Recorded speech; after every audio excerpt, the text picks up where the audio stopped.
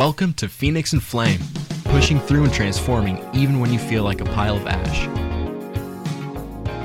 This podcast is not intended for use as psychotherapy.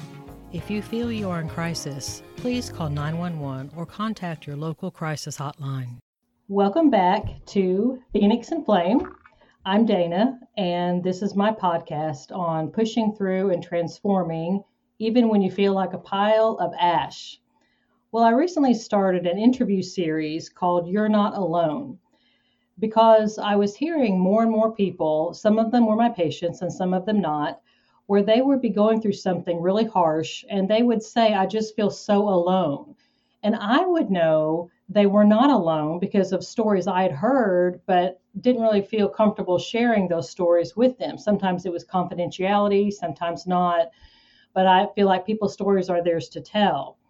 And so I just started getting this idea of why don't I have some interviews with people who have been through some really harsh things and have transformed, have pulled themselves out of the ash and really built their lives into something wonderful so that we can reach out and maybe find someone who is right now just feeling like they're just in the ashes and they can't see a way out.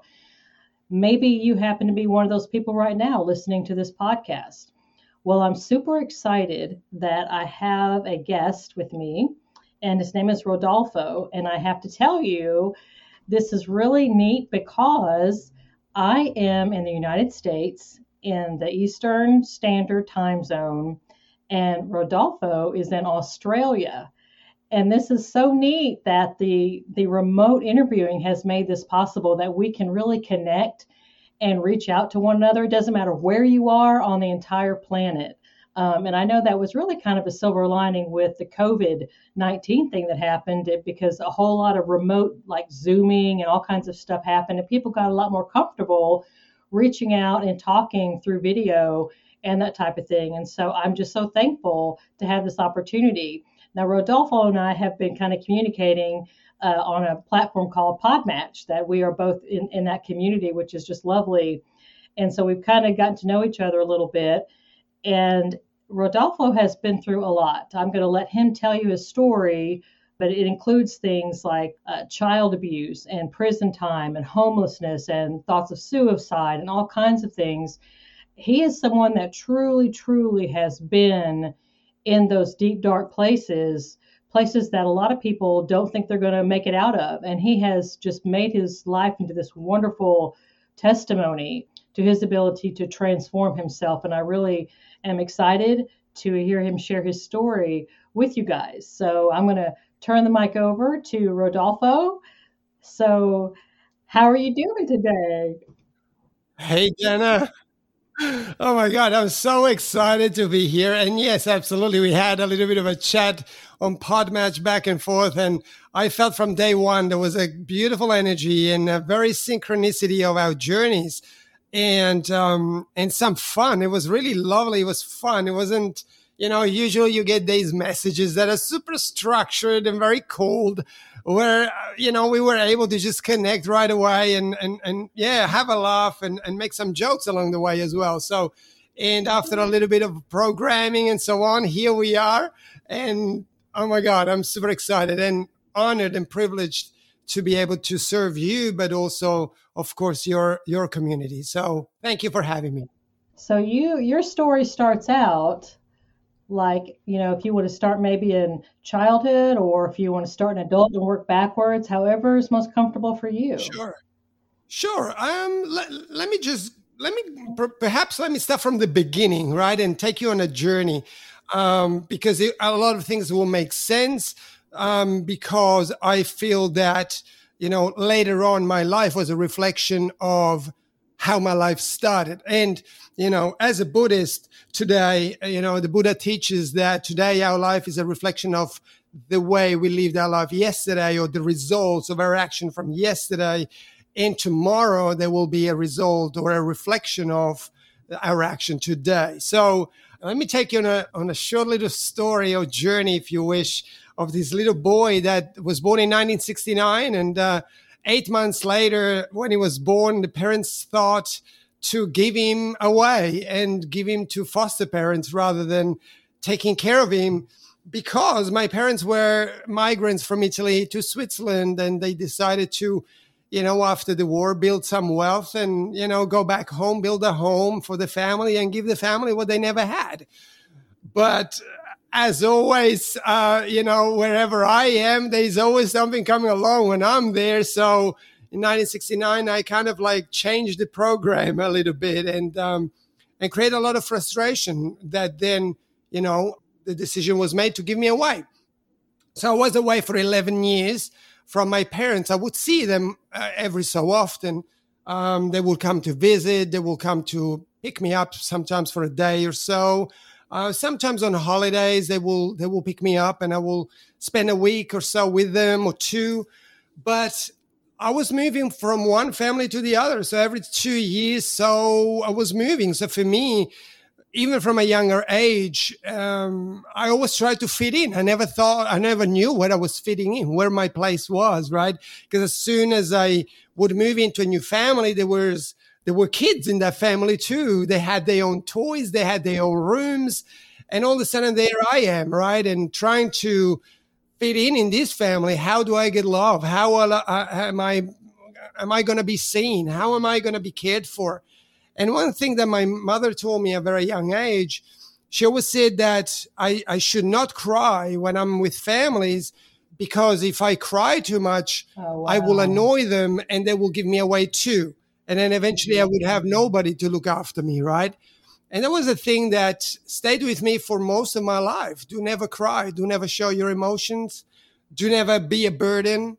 Do never speak out, just kind of be invisible, become a part of the furniture, if you wish. And I grew up like that for about 11 years. And 11 years later, my parents decided to bring me back because my brother brought a little bit to throw the spanner in the whole story. And he got married this girl in Switzerland, so they couldn't retire no more. So they thought, okay, well, if we stay here, might as well get him back too, right? But I arrive in a place in my life where I'm already in my young teens, still trying to figure out who I am. Where, am I going to stay now with this family, which for me wasn't my mother and father? I would always tell them, bring me back home, bring me back to my mom, right? But eventually I was there, and I remember waking up with two strangers yet again. I didn't know how to please them now. They didn't have any kids that I could befriend with. Right? They were hardworking people, barely have time for me, and me spending time by myself all the time, playing soccer by myself, playing hide and seek by myself. I used to get very inventive as a young age, and that's probably, still with me today, but it was painful. But obviously I'm little. I don't know what pain is. I do not know what anxiety is. I don't know any of those things. And, we're talking now, 70s, anxiety and so on and so forth. Wasn't a lot spoken about. You didn't hear much about it. But what happened is every chance I had to be with someone or to play with someone was a blessing for me. I was looking everywhere. So I became a people pleaser. I would buy, steal money from my father. I remember little money from my father. And I would go to school and buy lollies and I always remember these little blue water pistols. They were light blue and they had a yellow FBI on there. I will never forget that. And they were 50 cents. I would buy a bunch of them and then go to school and give them out and buy my friends, right? Buy my participation on a soccer game or with playing with someone, right? And for me, that stayed for me the thing for a long time, because when my parents used to come and visit me, they always would bring me a gift, right? And there was this transaction. I'm going to give you a gift. You're going to love me, right? And so on and so forth. So, and what happened, like I was saying before, I would play and I would look for someone to play with at all times, just to not feel alone. And I remember I grew up with adults all around me because after going home, because my father was a construction worker and was also managing a hostel that people from all around the world, mainly Spain and Yugoslavia, ex-Yugoslavia. They used to come in for season work in Switzerland, and they would sleep in this hostel and then work with my father. And when they used to come home at night, 5:30ish, they would see me out there, and I would be there with my soccer ball waiting for someone to play with me, right? And until 14, Dana, I was doing this crazy thing that it caused a lot of pain. And what I used to do is, and today I can speak about it really easily, say I was playing with someone, and mostly adults, like I was saying, and I needed to go to the toilet, I would not go. And it would not matter if it was number 1 or number 2. I would just do that on myself, because for me, the pain of going home and coming back and not finding someone to play with me was bigger than the shame that I had afterwards, and go home and try to hide my clothing and wash them and feel embarrassed. But that pain was less than me being alone. And I did that till 14 years old. So a long time. So my story continues that connection with my parents was non-existent. I was never as good as my father. I became a bricklayer like him because I thought that will connect me with him somehow. But I never reached the levels of what he was. I never reached the level of amazingness and professionality and commitment that he had. So that would do everything but connect me with him. So I always was a failure in his eyes. And I remember him always saying that, that happened a little bit later in life when I started to work for myself. He always say, nothing good will come from you. Nothing good will come from you. And eventually at 19, I moved out of home and met this girl, and eventually she became my wife. I got married very young. And 4 months after the marriage, I found her with someone else. And there was a point, Dana, where I think that was my first check-in point of saying, well, okay, I'm 23 right now, and man, nothing is freaking working out for me. Where do I fit in? My parents didn't want me. My foster parents didn't want me. This woman doesn't want me. What the heck, right? I mean, I'm pleasing everybody. I'm never freaking saying no. And still, nobody wants me. But that was my version back then. My version of not having the wisdom to understand. See, when I was married, to connect somehow to my father, it didn't work with me becoming a bricklayer. He was very jealous, very possessive to my mother. He was never physically abusive, but he was very psychologically possessive and very abusive. And I had no father figure, I had no male figure, I had nothing. And all of a sudden I have a woman, and I don't know how to be with this woman. So guess what I did? I became my father. And obviously the result of what happened is not because my first wife was a bad woman. By all stretch, completely the opposite. It was an amazing woman. Now I realized, not now, but a few years ago now, but I wasn't the man she deserved. And all of a sudden there was someone there that gave her what she needed at that moment, which wasn't me, because I was well too self-absorbed by myself to be seen, right? I wasn't a bad person, but I just wanted to be seen at all costs. So then we separated, we got divorced, and at that moment, I think my path changed. And it went from saying yes, yes, yes to all the things and being kind of semi-submissive all the time to become completely radical, completely shift my life to the opposite, way opposite, that I was involved in crazy stuff that got me into prison. And kind of the lights shut off for a little while. And it got me a little bit to think. And once I got out of there, I was homeless for 2 months. I was eating out of trash cans in Bern, Switzerland, and trying to get back. But again, I had no idea. And at that point, what is that now? I'm 30 years old.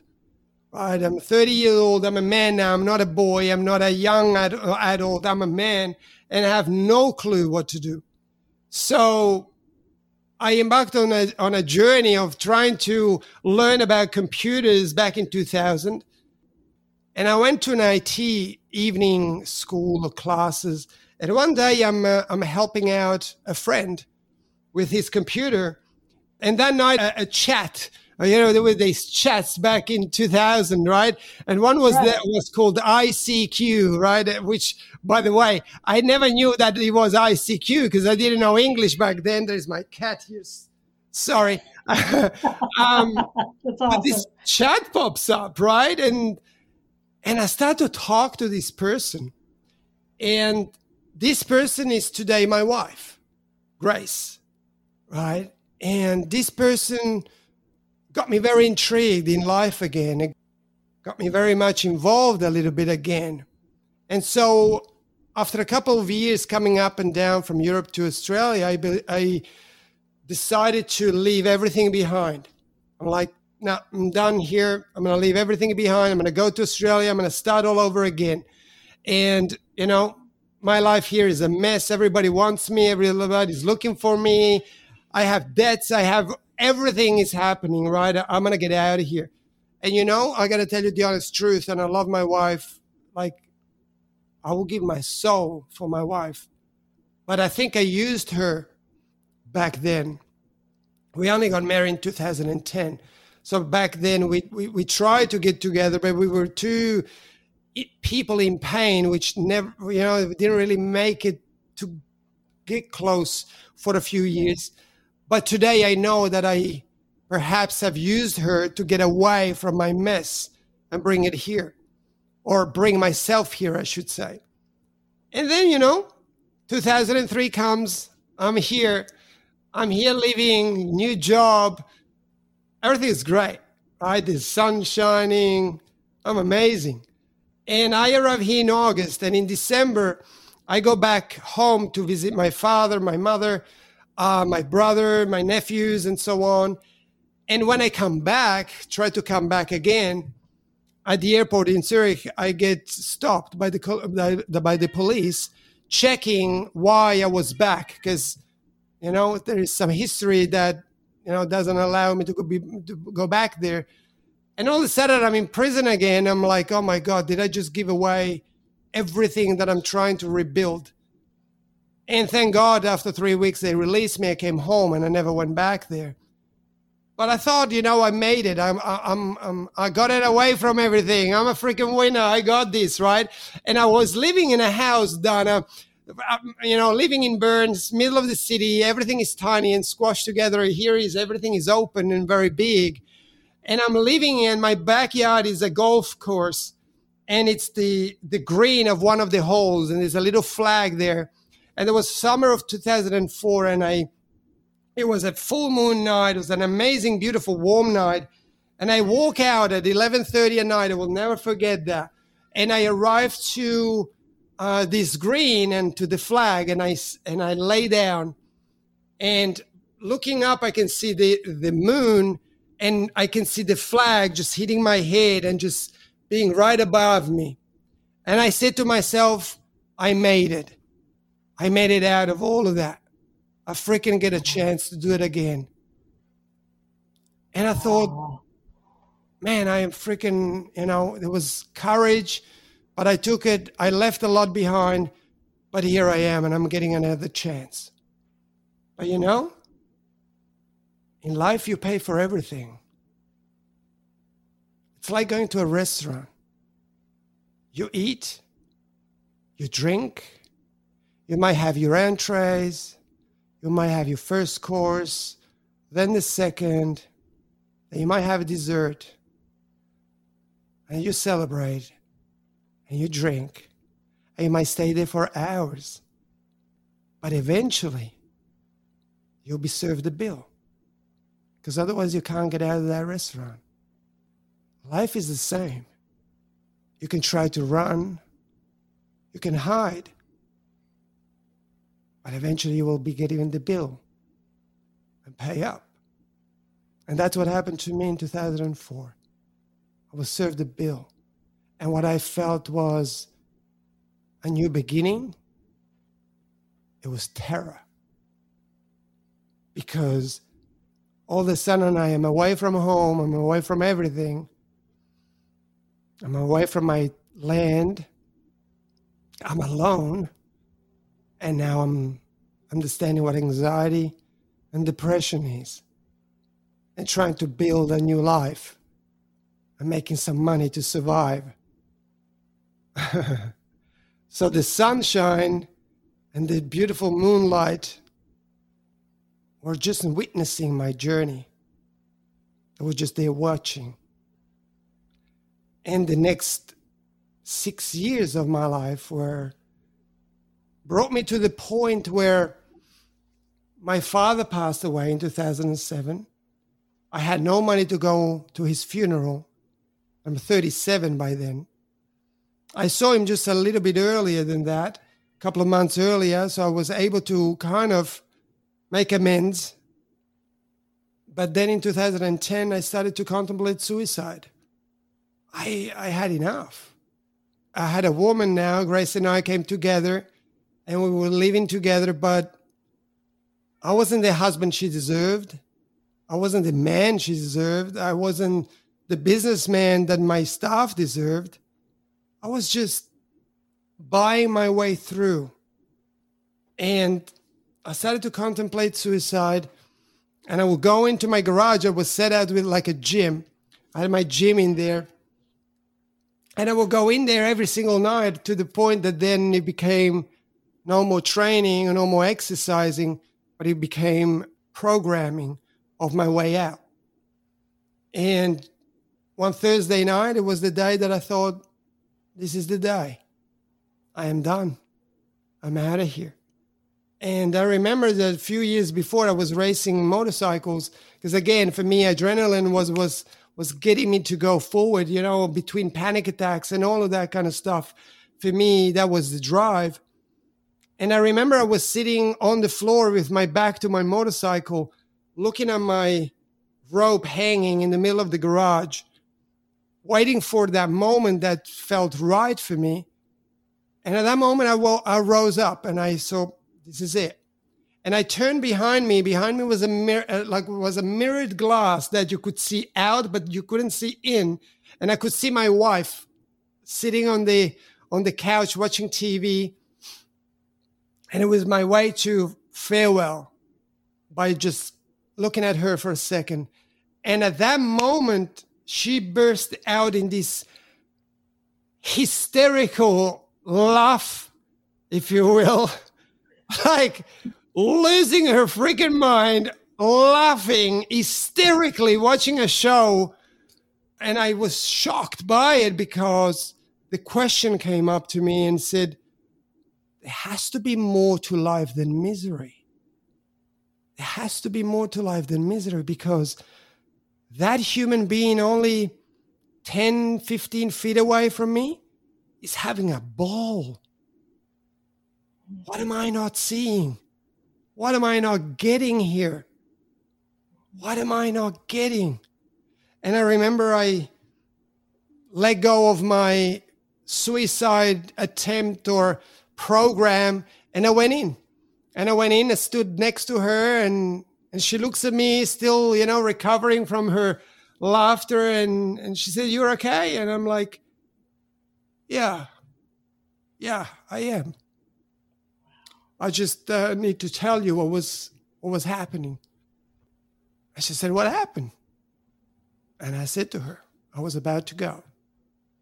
And she said, "Oh my God, I never knew that." I said, "I didn't either. But I'm back."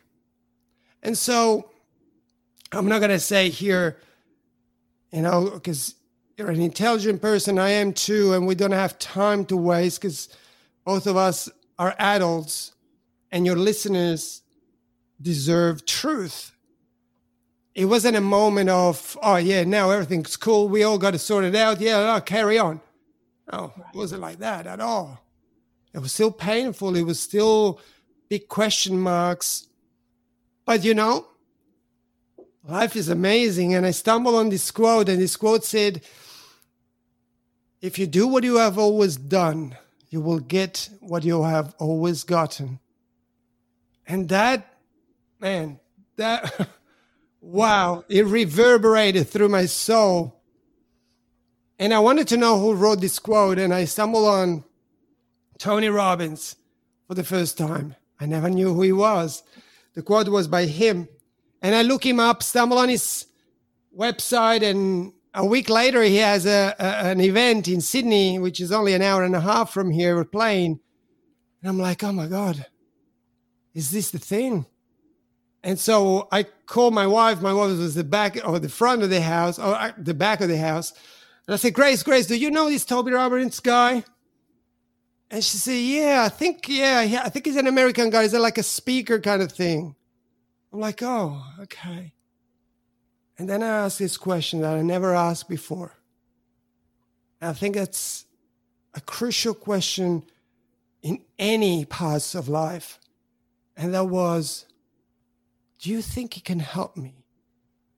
It was a moment of humility coming into my life that I have never had. I never put my hand up to say, hey, you know what? I need some help. I just need some help. That's all. I don't want you to do it for me. I just need to know how.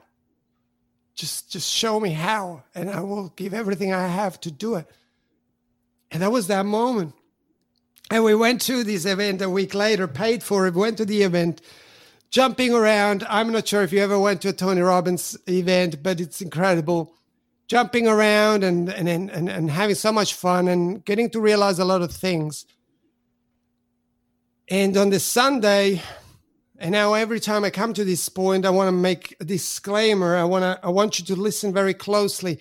What I did, you do not have to do.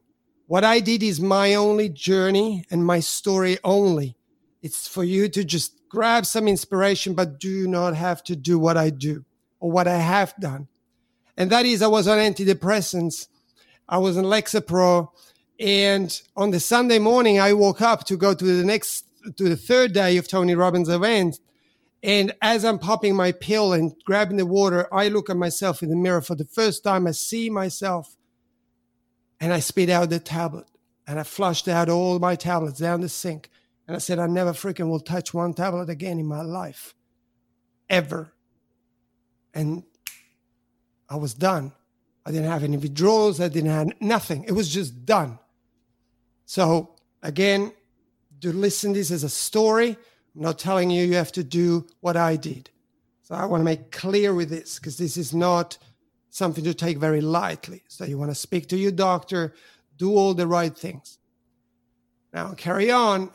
I go there, and at the end of the event, I join a coach. And this coach, she was an amazing human being, still a great friend today. And in a year and a half, my business grew from nearly non-existent to 7 figures. I have 22 staff employed.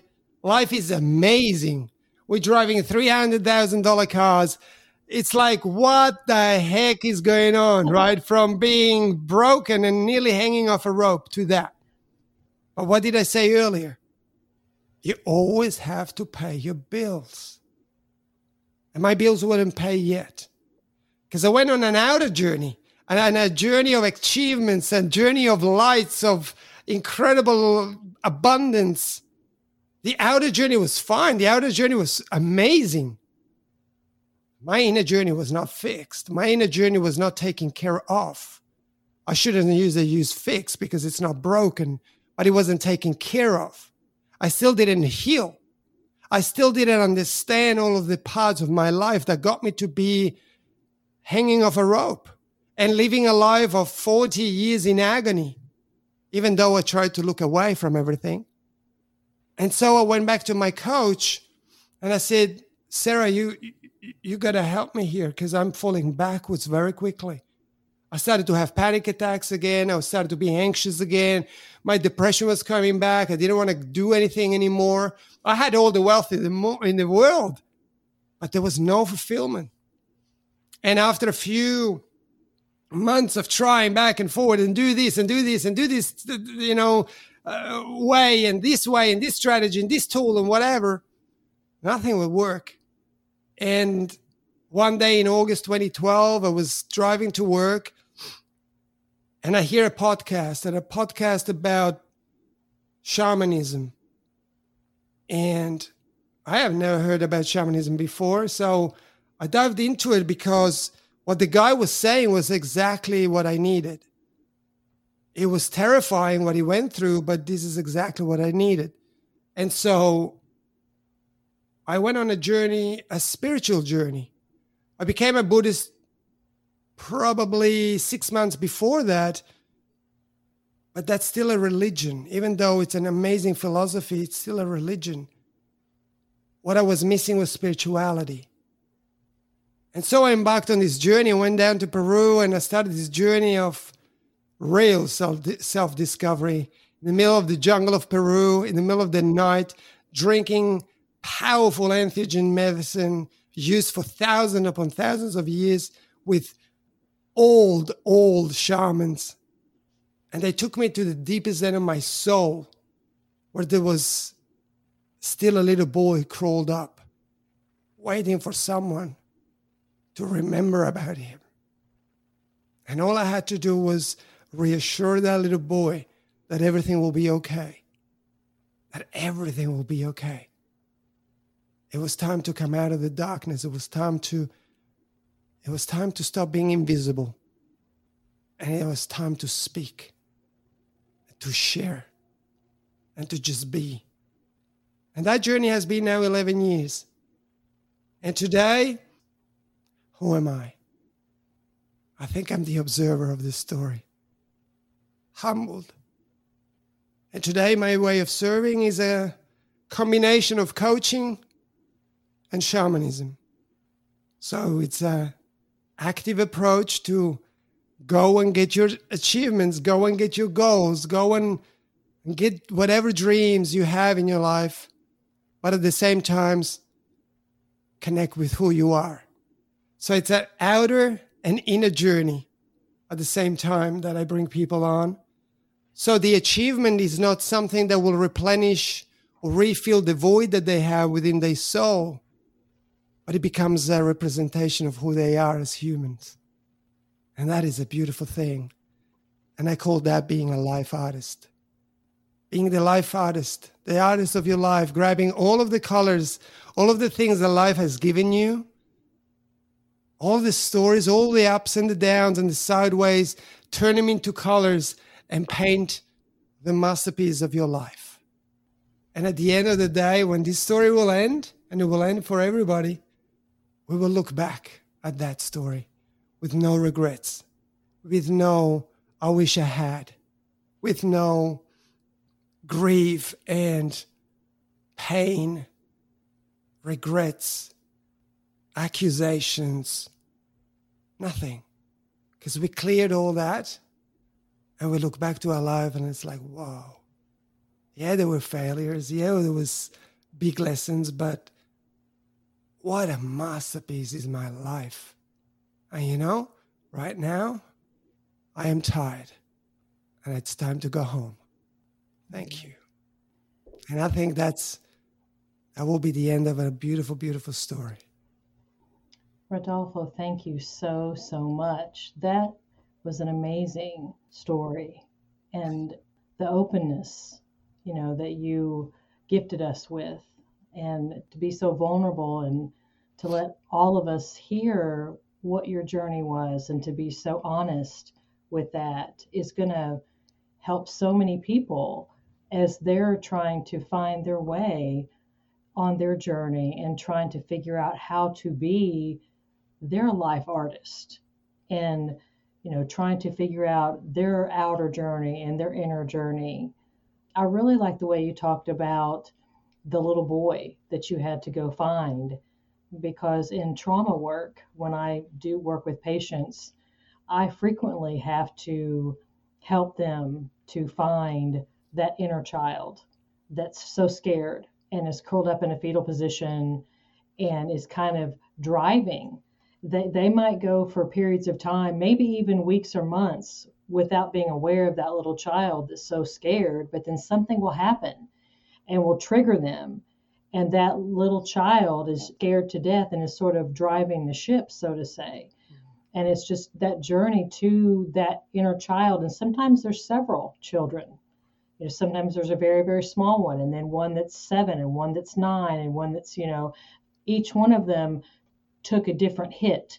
Each one of them absorbed something harsh and scary and is still living inside of them as they're trying to live their adult lives. I appreciate you bringing that up and just really opening up and letting our listeners hear your story of what that was like for you. Absolutely. Absolutely. I mean, it all starts there, right? It all starts when we're little, and we write that story at that moment. When whatever happened, we write a story to help ourselves cope, whatever way we can. The thing is that usually that story we take with us for, well, in my case, 40 years. And that story doesn't resonate with a 40-year-old. It's just outdated. And because we want to keep that story alive, we have to change that story as we grow older. The theme feels the same, but the actual story, if you would look at it, it's very different than the first one you told yourself. And that's just to help you cope at a different stage of life. But once we go back there and we shed some light on that, and we, for me, I see the story as a sphere, and rather than see it as a square and just seeing one side, if we turn that story into a sphere, all of a sudden you can see all angles of that story. My story for a long time was my parents gave me away. I was little, they didn't love me, and they wanted to make money, and they choose money over me. Well, guess how that story will work for me over time? It didn't. Today I say, my parents migrated from Italy to Switzerland after the war. They were poor, and they just wanted to give the family that was coming what they never had. And they wanted to work so hard, double shift, triple shift sometimes, to do that for their family. And all of a sudden, they didn't know. They didn't know what to do when I arrived. They just didn't know. And they thought, what if we can't give them what we never had? And so they had to make a decision. And it was a painful decision. It was a decision of, I hope I'm not making the wrong thing in my life to give this baby to someone else. And I want to work so hard, so fast that I get him back so quick. And the story today says that they go to bed every night, and the last thought is me, and sending me a prayer and hoping that I'm well, and hoping that it can reconnect with me as fast as they possibly can. So that story now is not anymore a story of judgment, nor a story of resentment, but it's a story of compassion, because we both were in pain. So who am I to judge them for something that, sure, do I agree? No. Do I feel that if you are a parent, you should look after your kids? Yeah, absolutely. But it didn't happen. And so who am I to judge? Who? I have no rights. Because if I look back at my life, there are countless times that I've hurt people. And so if I can't do that, how can I judge someone that in their life journey have done the same? At the end of the day, we're the same people. Yes. The same goes for when I got sexually abused. The story for me was, how can I ever be a man?